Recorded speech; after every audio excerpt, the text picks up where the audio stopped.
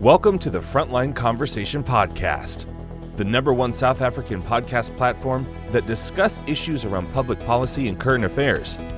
We can't wait to share insights that matters to you. Are you ready to have the conversation? This is Frontline Conversation. Welcome to the second installment of Frontline Conversations. Today we are joined by South Africa's Public Protector, Advocate Usisiwe Mkhwebane. We will be talking to her about some of the challenges that are faced by her office, as well as the good work that it has been doing across the country. We want to understand how the office goes about investigating the many cases that are lodged with her office, to give our listeners a sense of how the office does its work and the important place that it occupies in South Africa's democracy. Advocate, welcome to Frontline Conversations. Thank you. And thank you for taking the time to join us this morning. As we indicated in our introduction, the Public Protector is a crucial institution for ensuring accountability, transparency, and supporting South Africa's democracy. So today we just want to ask you a number of questions about the work that your office does, and just to get a better sense from you of some of the challenges that your office looks after. I think probably the first question is, just talk us through some of the work that you do as an office. What are some of the issues that you deal with, and what kind of complaints ordinarily does your office look after? Okay. The Public Protector is a Chapter 9 institution in terms of the Constitution. We are established in terms of Section 181 with other Chapter 9 institutions like your Auditor General, your Gender Commission, your South African Human Rights Commission. But then our mandates differ in that the Public Protector focus on investigating maladministration in state affairs, any maladministration or any impropriety in state affairs, in the sense that we are having jurisdiction over 1,000 state institutions, statutory bodies, your state-owned institutions, and we don't have jurisdiction to investigate court decisions. Yes. And we, in the investigation, our additional powers are also in the Public Protector Act, which then goes further and say we investigate dishonesty, issues relating to abuse of power, undue delay in processing whatever government is providing. So we don't also have jurisdiction over private individuals. Yes. Whereas both Human Rights Commission and both Gender Commission can investigate racism between a member of a public or private individuals. Public Protector, we cannot. So the additional other powers are in terms of the prevention of corrupt activities. So we do investigate corruption in state affairs, but then sometimes we find that there's a corruptor and the corruptee, and the corruptor might be from the private sector. So that's where we then can have an engagement with the private sector. Yeah, and then we also have additional function, or the Public Protector is the only institution which can investigate the executive in terms of the members, Executive Members Ethics Act. So that one is complaints which are lodged only by members of parliament and against the executive. So we don't have jurisdiction over a politician who's an MP, for instance. But we only have jurisdiction over the president, the premier, MECs, ministers. So the ones who are appointed as an executive. Yes. So that's all we have jurisdiction over. So any person can lodge a complaint. Yes. But as well, in terms of the Public Protector Act, I have a mandate to even conduct own initiative investigations, which I normally avoid because of the workload. Yes, yes. And I think maybe just the two questions that I want to pick up on from your remarks, but maybe start with, I think, the more important one, which is in terms of the general public. A lot of us hear about the public protector maybe when we are watching television and there's a big report that comes out, or some other politician comes in to lodge a complaint and there's a media contingent with them. So a lot of us tend to focus our minds on those big cases.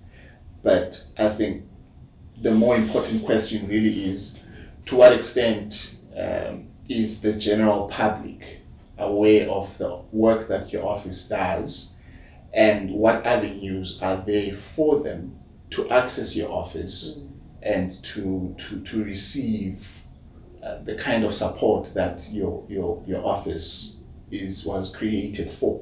Okay. The Constitution also obliges the public protector to be accessible. So the public protector must be accessible in terms of Section 182 of the Constitution. So what we normally have then to promote access is we have now the Vision 2023, which focuses on access, and access in terms of communicating in the vernacular languages, so that people can understand their rights. So what we have 19 offices across the country, and we also now have entered into memorandum of understanding with your Department of Justice, which MOU is still in a process of implementing, where we request that we use the magistrates' offices for our outreach officials, because we have outreach officials who will go to the public, also engage the public on our services. We also have MOUs with certain speakers, especially the provincial speakers, because remember, in their public participation process, you find that members of the public will complain about service delivery and all those challenges, and lodge complaints through the petitions in the speakers. You find that the same complaints they lodge there, they also lodge with the public protector. So our office is widely known. I think it's because of those high-profile matters which were done. But you'll be surprised that 90% of our work is relating to the bread and butter issues. Your very issues relating to, not having or accessing an ID, delay to issue an ID, relating to issues of unemployment insurance fund, injury on duty, maybe labor is delaying to process. So we deal with those. The office, there was a study which was done before my arrival by the University of Pretoria, and there was that outcome that 70% of, you'd say, total population might have an idea of what the public protector, or have some knowledge about the public protector. Okay. And typically, in your experience, do you find that compliance is at a level that you're comfortable with? So not the high profile cases, but the ordinary cases. Member of the public comes into an office of the public protector, lodges a complaint, you investigate, you make a ruling on how the issue should be resolved. Do you find that largely there is compliance, but also in terms of your own office, how advanced would you say is, or how capable is the office from a monitoring perspective? Now that you've issued a ruling, do you have some sort of mechanisms in place to ensure that, or at least to track back and check that what you had directed has indeed been complied with? There, maybe I need to indicate that we have different cases or complaints which we investigate. There is your early resolution matters, which normally falls within the service delivery failures. Those ones we resolve them in between from 6 months to a year. And those ones are the ones I'm referring to. Access to an ID, or delay in processing UIF. And those ones, again, I need to educate in this process that those bread and butter issues, they don't even reach my desk. They are finalized in the province and in the regions by the investigators, because I've delegated my powers to them. And they are provincial public protectors or public protector representatives. So, and again, in terms of the Public Protector Act, we can resolve matters using alternative dispute resolution mechanisms. So we are not investigating. There you come in, you complain. We then can call the department, sit down, we resolve. The department agrees to pay. The department agrees to reinstate and all those. So compliance there is not an issue. It's not a problem. The only problem comes with the issue of the formal reports. Remember, where the department, we've engaged them, and again you need to know that we are supporting constitutional democracy. We are not antagonistic towards the departments. We work with we say, department, here's a complaint, assist us to assist you, because basically we are assisting them. So when the department then is not cooperating, then we conduct an investigation. That's where we will write to the department and say, these are the allegations, can you give us the following document? Then we investigate. When we issue a finding, we don't call it a ruling, it's a finding. When we issue a finding, because the Constitution says the public protector will investigate, issue a report, and with the remedial action. So when we issue the report, or during our investigation, when you are implicated as a person or as a state institution, before we issue a report, we will give you a notice to say, we find that in our investigation, or we have evidence that you are implicated in the following.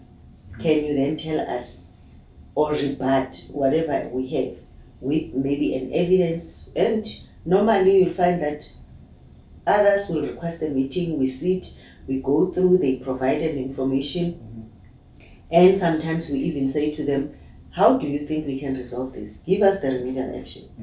So that one is an easy report, because when we issue it, already it's a report we've agreed on, they implement. Then there are those who are not cooperating. They think we are a court of law, or we are the police, we are after them. They don't want to cooperate. Then we issue you that Section 7(9) notice, or even during the investigation, we write to you, you don't give us information. We investigate, we get information, and then we bring it to you in terms of Section 7(9) notice. You also don't possibly address the information or even give us your side of the story. We issue a report. Normally those, they take us to court. And I must indicate that the ones who are taking us to court are the ones, or it's where, the constitutional court judgment. After that judgment, a lot of our in fact, judicial review matters increased. Because it's binding until set aside by the court. So where they take us to court, they should also interdict the implementation. Because if they don't, that report is still binding. So it doesn't happen that simply because you've taken it on review, it's automatically suspended. No. You have to first apply also that it be interdicted until then the court. The finding has been laid on the matter. So that's where we find challenges with some of the ministers and some of the departments, because they think I've taken it on review. And we regard it sometimes. So just take us or interdict, and then when the court has the matter, then we decide. But there are those who are just keeping quiet. They don't take us on review, they just keeping quiet. We do have a unit, anyway, it's a one person unit, where we then, after issuing a report, we issue letters of reminders. Yes, yes. If they don't comply, we as well then, even others, we escalate to the Speaker. Yes. Because in terms of the Constitution, they also must do oversight. Yes, yes. So we escalated to the Speaker to also use the parliamentary process Yes. to refer that minister to the portfolio committee responsible so that they can check why are you not implementing the report. On that very point, Advocate, I think on one of your briefings to the Portfolio Committee on Justice last year, I think one of the issues that came out sharply from that, and I think it was an ongoing conversation in 2018, was the issue of how the office is under-resourced, while at the same time there's an increase in its workload. And you've just mentioned, for instance, that you have one office which has one person, which plays a crucial role.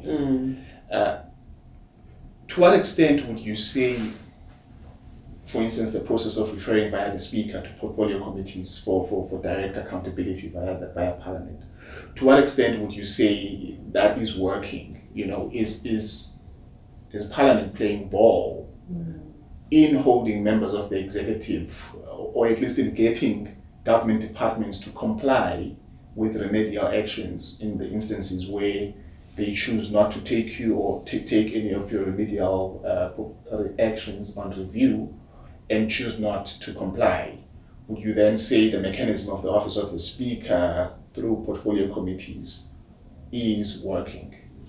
We have just started using that route recently, and I must say that they are kind of assisting, but then there were instances where also they are saying no, the minister has taken you on review, not also understanding that taking on review, it's not suspending the implementation. So it's a process of engaging with them, and I'm hoping the 6th Parliament, when we conduct the induction to the new executive and even meet with the Speaker's office, because there is an office in Parliament which deals with interaction between the Speaker and the Chapter 9 institutions. Yes. So I hope that we will work very closely with them, because remember their role also in terms of the Constitution is to conduct oversight. Yes. Because they are the voice of the people in Parliament. So they need to make sure whatever remedial action we're taking, they implement. Yes. Because I mean, if you are a minister and you don't implement the Public Protector's remedial action, you are violating your oath of office. Yes. Because there is a provision in Section 95 of the Constitution that you are going to be respecting and implementing and acting in terms of respecting the Constitution. Yes. So we don't have capacity, but I must hasten to just indicate that following up on our remedial action is not the core of the Public Protector. Remember, the Constitution says investigate, issue a report, remedial action, which they are supposed to be implementing.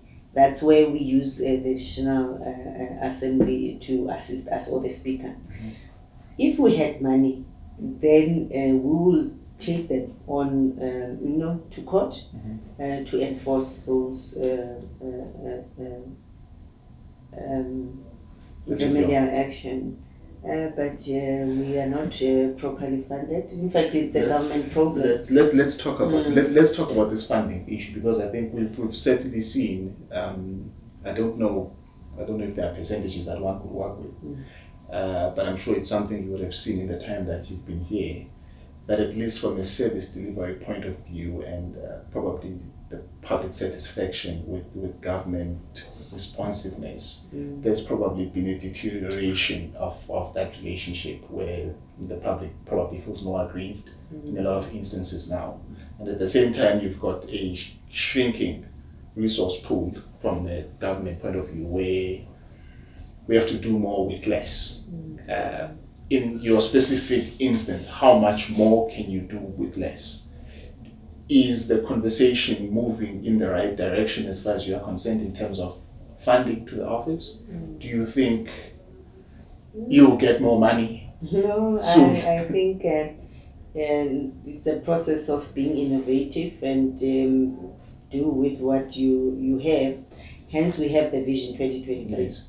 Because one of the elements there is vision pillar number 7, encouraging state institutions to establish complaints mechanisms within the government departments. Yes. So that people, you can't stop a person from coming to the public protector, but we're encouraging them. Start first by approaching that institution, and when you approach the institution should be able to help you, because we also say we cannot do the work of the public servants, because it's like now everyone who's not happy, they come to us. Yes. But again, by having the complaints unit, you will also prevent this service delivery protest. Yes. Because once people complain and serve you with a petition, you address their issues and you are responsive to their demands. You wouldn't have a situation where you have the service delivery protest.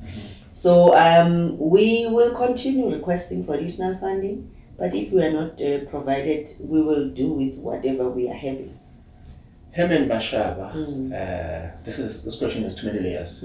Herman Mashaba in Alex, I think his view was that that's not a genuine service delivery protest.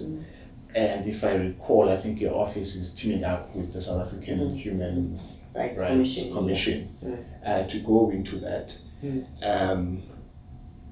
Now, my question is not about Alex per se, but it's on collaborations. I think you mentioned also an MOU with the Department of Justice for using magistrates' courts as places where you can interact with the public as a whole. But with the resource crunch and less money available, what sort of other partnerships do you see for the office?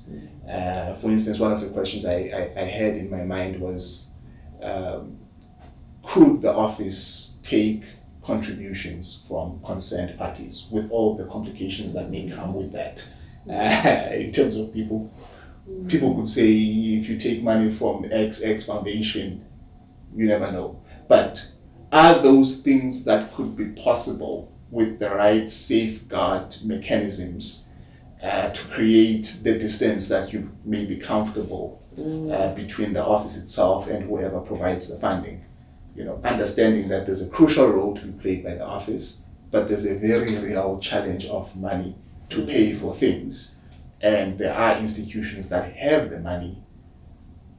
How do you see that? I think maybe firstly, again, the issue of MOUs is one of the pillars.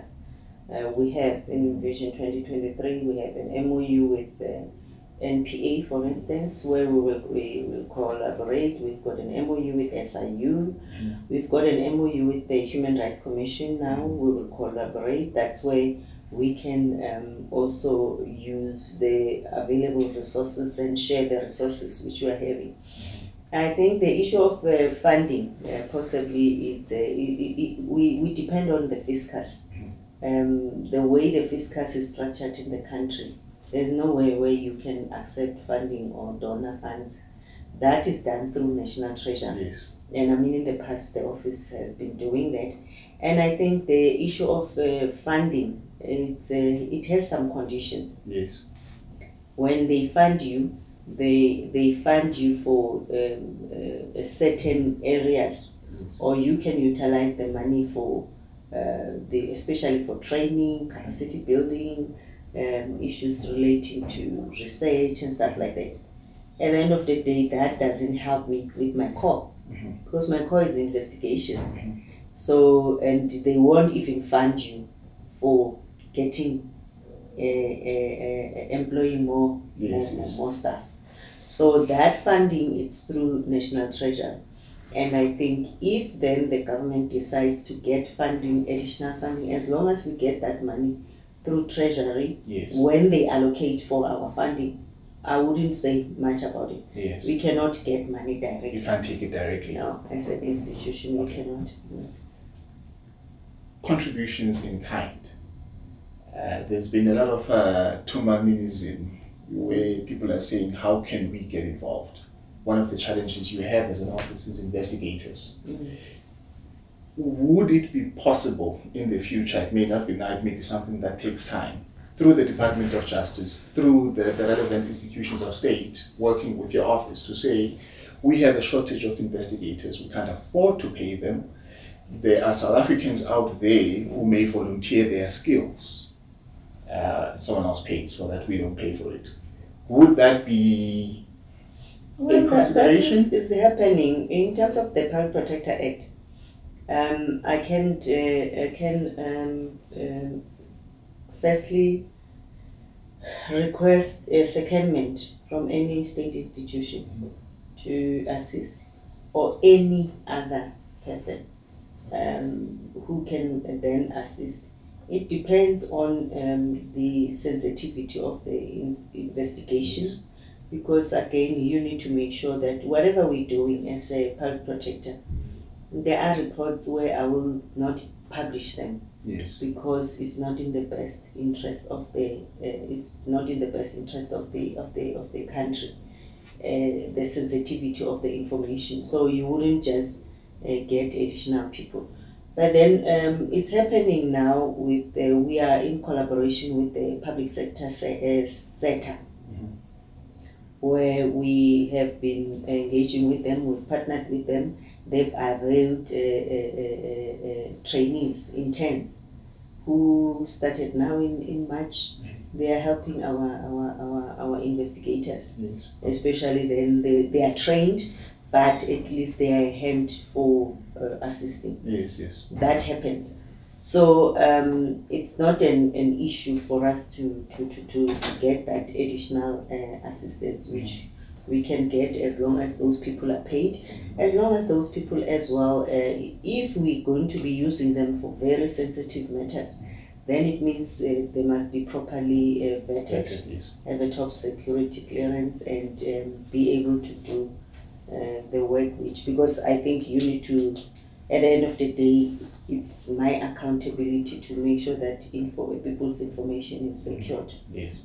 So that is options which we have. Okay. Would the, in terms of the skills secondment, does the Act or your current programs, do they allow for secondment from the private sector, where you could request any institution in the private sector, for instance, that may have the capacity to say, look, I can't pay you, I don't have the money there, I don't have the people in-house, but I need the technical expertise that you have for this purpose. Can you pay for it? That we can outsource, because that will then fall within our goods and services budget. Yes. Because instead of us appointing a firm of forensic investigators, Yes. and there is a company which is willing to do a pro bono, Yes. and we don't pay them for a certain research or forensic investigation. Yes. That's what we can consider. Okay. But again, we'll have to make sure that whoever we are using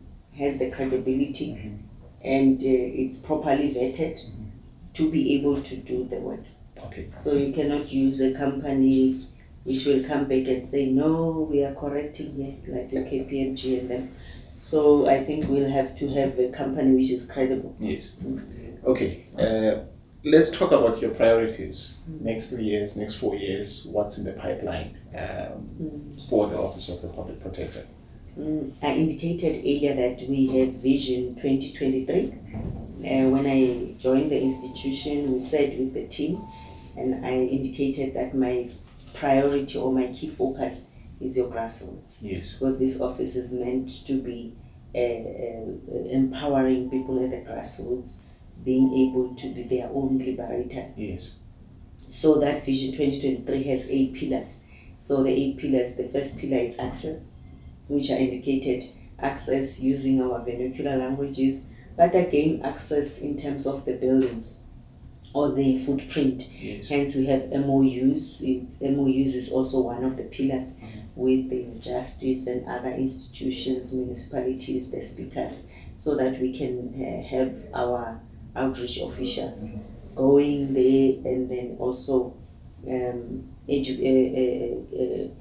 informing people about our office, or even advising them, and then even accepting complaints. And then we also have another pillar where we have to be the place where the marginalized can come to, because you find that people come to the public protector when they've lost hope in the public administration. Some of them, they come here, they even attack our investigators when they don't get what they are expecting. Sometimes you find that we don't even have jurisdiction, but this office is a safe haven for them, because we don't just turn you back. We'll give you advice, we'll link you to the correct institution which is to help you. So we'll continue doing that.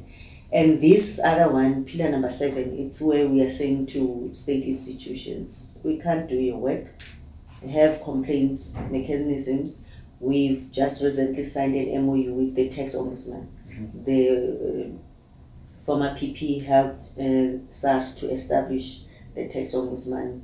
So, I mean, they've processed more than 12,000 complaints since their establishment.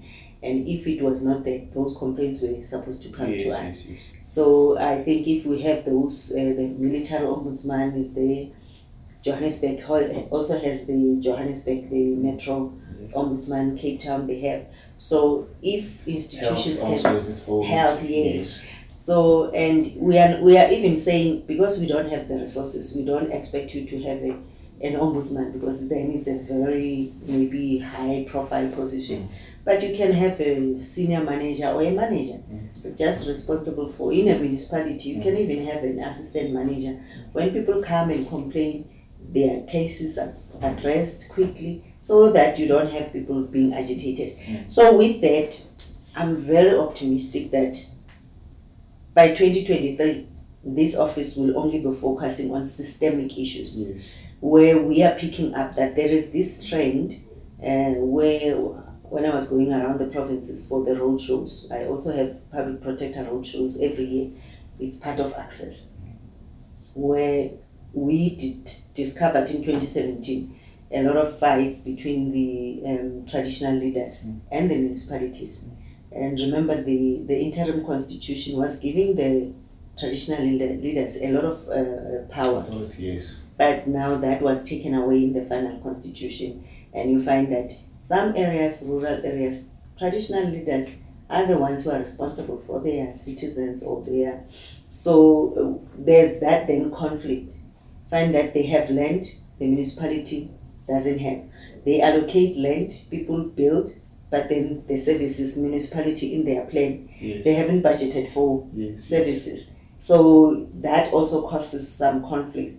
Or sometimes the municipality will proceed and build RDPs in their land, and the Kroshi will say, don't occupy those.